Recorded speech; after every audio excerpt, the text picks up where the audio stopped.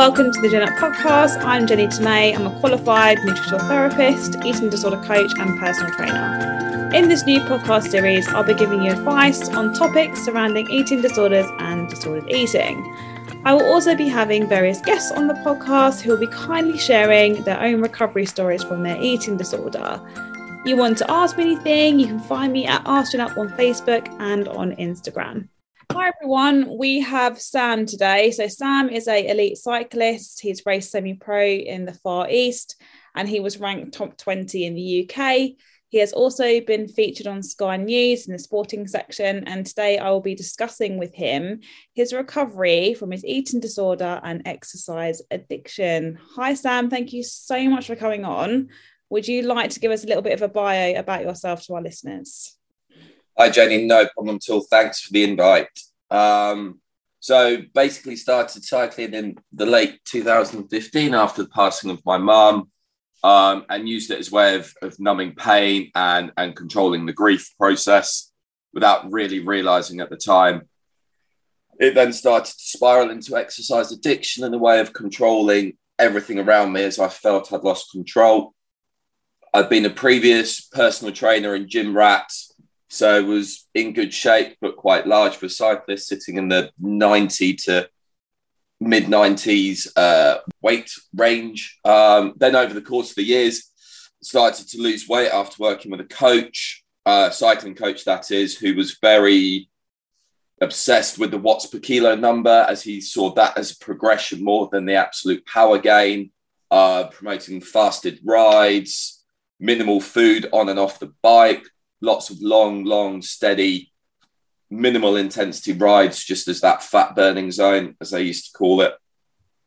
And I brought myself down into the mid 70s, occasionally did see below 70 on the scales. The doctors at the time believe I sat in the mid 70s a lot of the time because I was water loading, Diet Coke loading and binging on salads. So there was a lot of fibre and water retention in the body. Okay.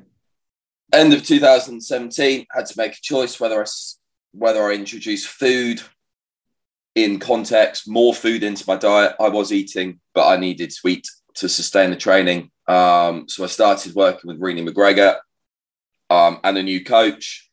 From end of 2017, after setting up my own team, we went forward into 2018, where I gained my elite license at the end of the year, finishing second 6 times out of 8 races, and was known as the form rider at the end of that season. Going forward, I would say physically, I'm nearly recovered. My bones are back to a level of normality. Hormones are nearly there. Mentally, it's still a daily battle. Yeah, I can understand that. I mean, when did you sort of make the decision to go? You know, you said you use the exercise as a way of like numbing emotion, like, you know, escaping the pain. Is that when you sort of decided to go to that elite level as well at the same time, whilst you were doing those emotions? It was an opportunity that was kind of thrown to me. My coach at the time said I just naturally had a very strong engine. I was an ex-national swimmer, ex-national water polo player at school. So my engine and my lung capacity was there. And he just said, let's just see.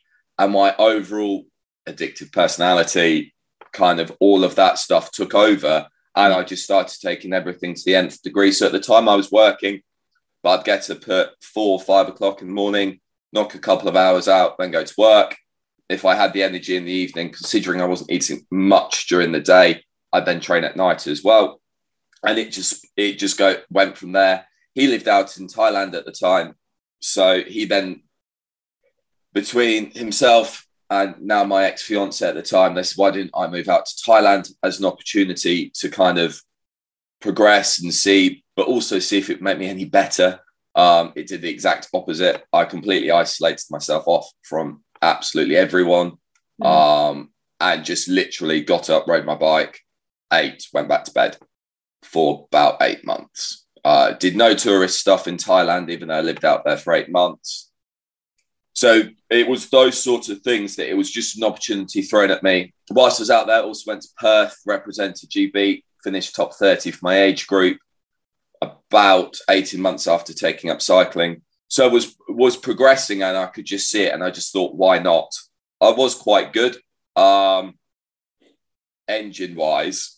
So I just thought, why not see where I can go? You were very good, not quite good. You were awesome. What's the quite? Is that perfectionist attitude? Nothing's ever good enough. I do get it. It's that you set the bar high. I see. always, and it still is set very high. I find it really hard to compete these days, knowing my power numbers aren't what they used to be. Yet my new coach, who I took on in 17 and stayed with since, says, Sam, they're more than adequate. But I always have the belief that because they're not within that 5-10% of where I used to be, I'm not going to achieve the results. So there's always that push, and it makes it really hard when you go out in training and you've had to knock your zones back. It'd be the same in running. No way, you have to knock your pace per mile back. I've had to knock my zones back, and I still perceive myself as a bigger rider. So I shouldn't be doing those lower numbers. I should be doing higher numbers, especially over the years with the regain in weight. That number should be going up because I'm naturally heavier. Actually, it's come down purely because of fitness, nothing to do with, well, I'm not riding my bike full time. Yeah. So, okay. So, when did you start to notice that you were using sort of the exercise as a process to numb emotions, and then obviously realizing there was a problem with the food and the exercise? When did you start to notice that? How did you realize that? So the numbing emotions actually came really quite late. That basically came in 2020 with the numbing emotions part. The food and that was starting to become apparent when I wouldn't go out for meals with people, or I would go out for meals with people. I'd have to look at the menu first. You do all that normal stuff that comes with, disordered eating. But I'd have to train first. And if I hadn't trained, I wouldn't be able to go out to eat. There were several times on birthday parties that I'd ask coaches for harder, longer workouts so I could earn said fuel. So there was that element of things. And all I ever wanted to do was achieve quite small goals, very short-term goals. When I lived in Thailand, I lived at the bottom of Chiang Mai Zoo, which is also Doi Suthep. It's a 30-minute full gas effort. All I ever wanted to do was actually break the 30-minute mark, which I did, but I never looked at a long-term goal. And it was always just that, which in my eyes, I was only ever going to go up that fast if I was lighter. Because that is a climb that is power to weight based. There is no arguments about that. So there was that. The numbing emotions came. I got hit by a car in 2020, just before lockdown, out training. Okay. Again, if I hadn't have told myself to do the extra 10 miles, I'd have gone straight on at the roundabout and got home. Instead, I wanted an extra 10 miles, went round the roundabout, and a car just came through me from the side.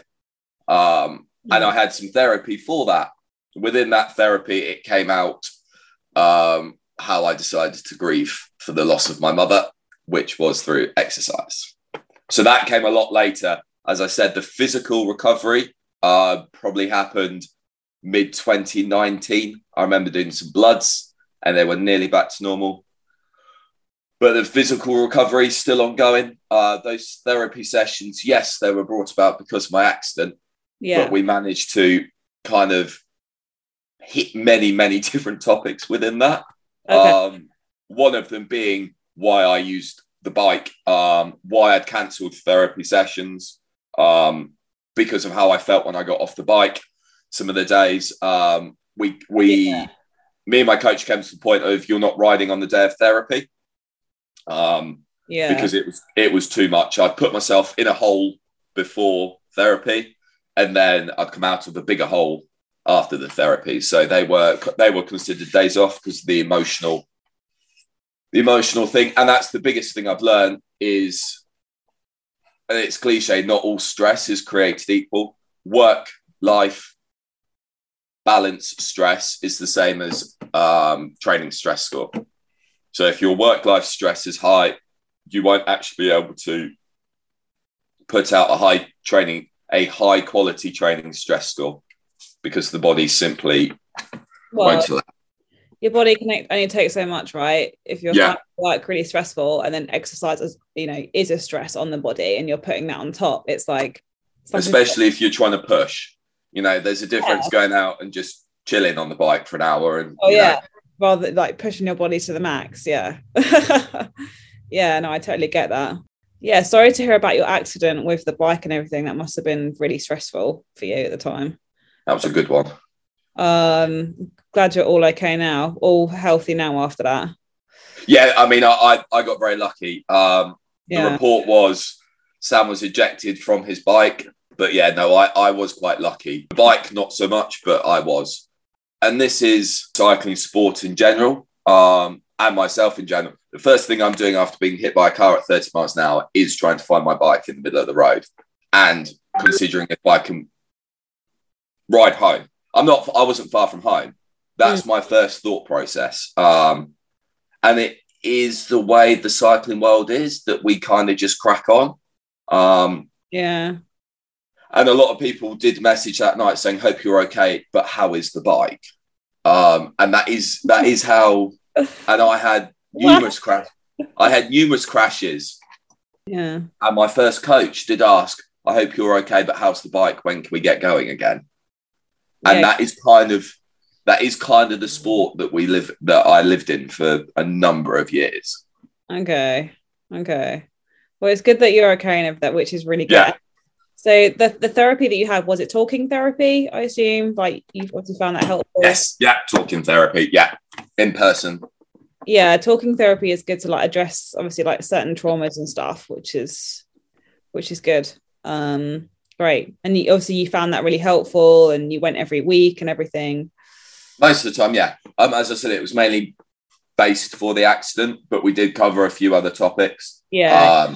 Poor relationships with family members, ex-partners in the past, etc.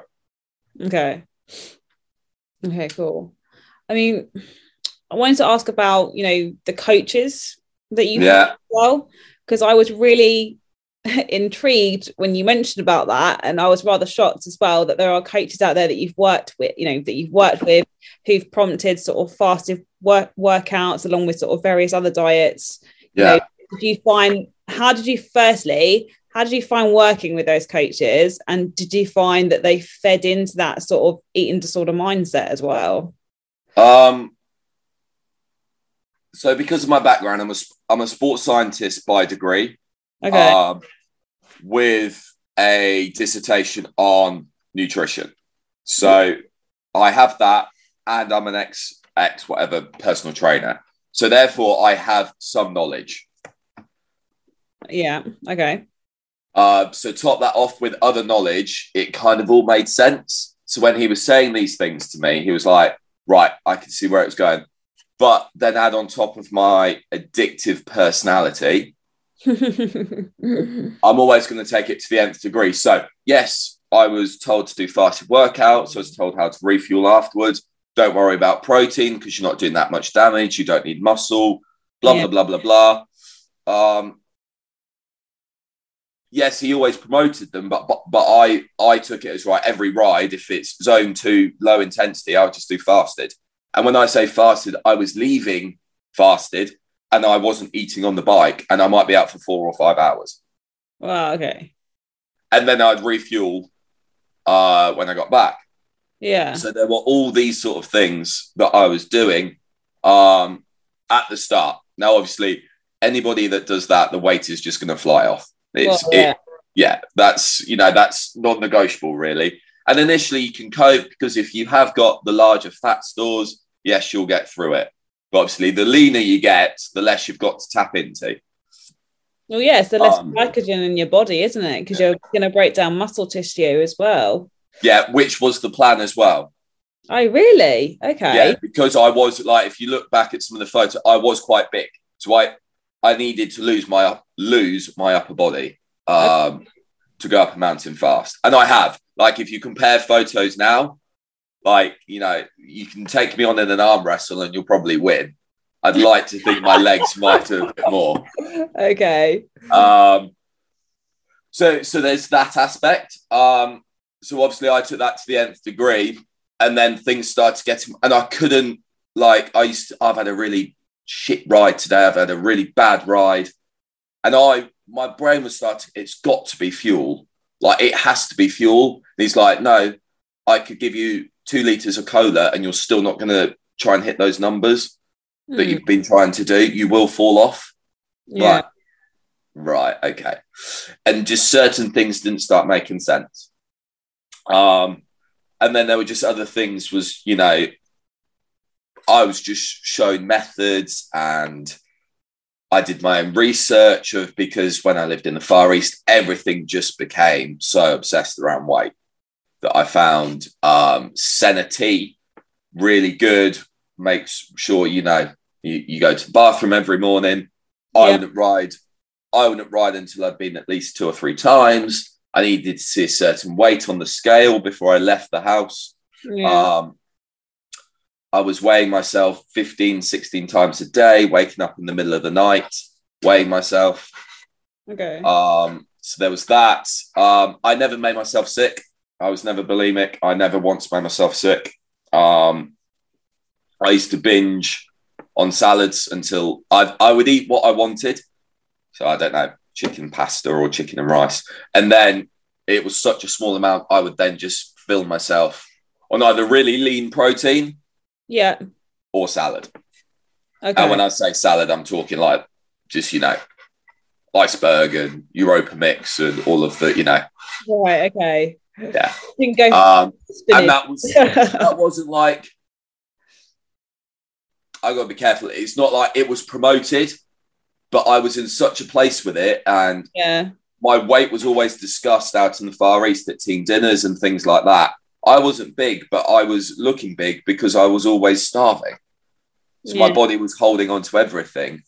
Was it holding on to like water and stuff, your body at the time? Because of the cortisol might have done that because of the high. Yeah, I mean, I did a 3-week, I essentially did the second longest stage race outside of the Tour de France, the Giro and the Vuelta. And I virtually didn't eat during the stages. A, I wasn't good enough to be there bike handling wise, so I never wanted to take my hands off the bars to eat or drink. And B, it wasn't the done thing. I have more gels now in one training session, if it's a particular training session, than I did for 2.5 weeks of racing. Wow. And how at full gas.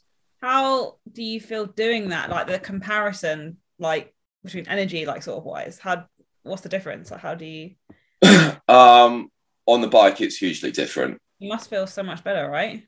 To say now, I can't do a huge comparison in weight because I simply don't know where I weigh. The last time I weighed, someone weighed me, said, don't send me my watts per kilo because I'll figure it out. He sent me my watts per kilo by mistake. And he felt really bad. And I did. And I went, okay, I didn't expect to be that light. So that's how a poor perception I have. I weighed in that day at 77 kilos at 3:00 in the afternoon. To put that in perspective, I'm 6'3". Yeah. So, like, at my lightest, whoever knows what I was, I truly don't know. But most of the time in Thailand, I was weighing at 75 kilos, and I was doing 320 watts for 30 minutes. To put it in perspective, my PB now is 435 watts. Oh, okay. So I've put on 25%. How much weight, we don't know. But I have raced 3 hours at my old 30-minute power.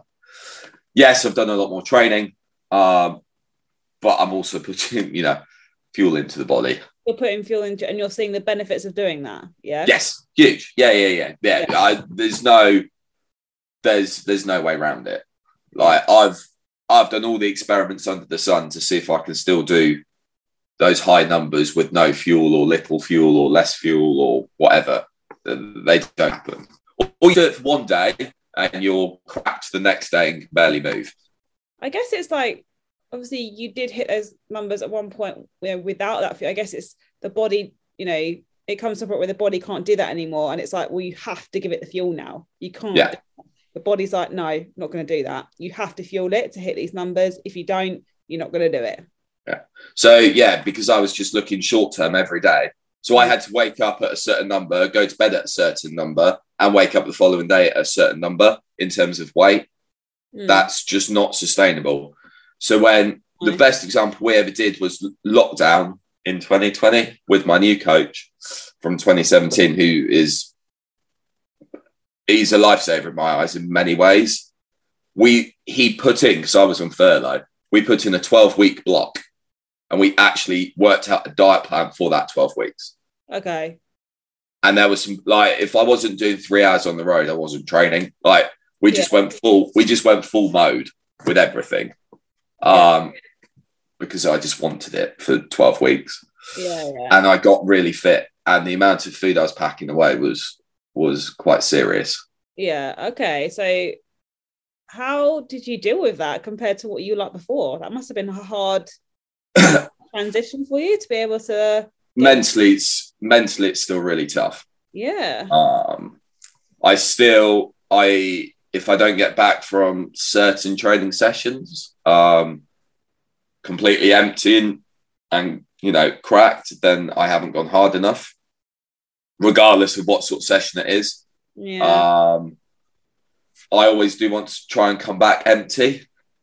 I do you know what, I completely relate to that. It's kind of like you just want to feel empty. You want to feel like you've done it and you feel empty, and then but what's that feeling? Why do you want to feel empty after the session? Because you feel like you've just achieved something, and it's just that push. It's just always that push. Whereas actually an endurance day in the middle of a training block for a cyclist is a transition day, because you've probably done some high intensity the day before. Yeah. You're probably going into a rest day on day 4. So actually, the third day is whatever you've got left.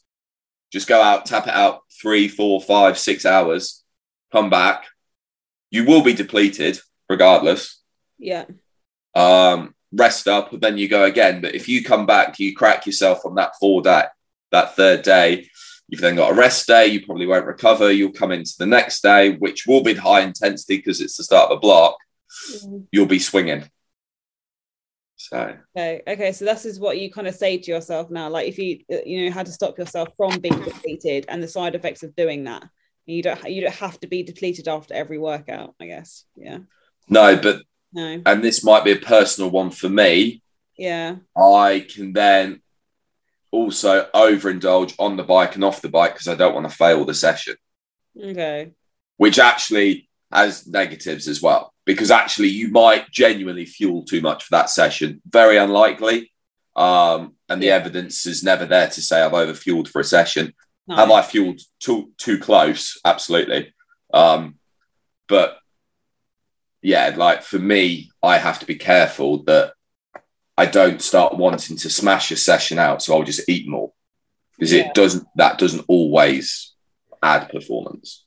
Like what you said, it's the achievement aspect of feeling depleted after a session, but knowing that you can go out of a session without feeling depleted and it's still a good thing. You've still done a really good ride, like you have to feel a certain way, and looking at the benefits of doing that, I guess, like recovery rates and stuff like that.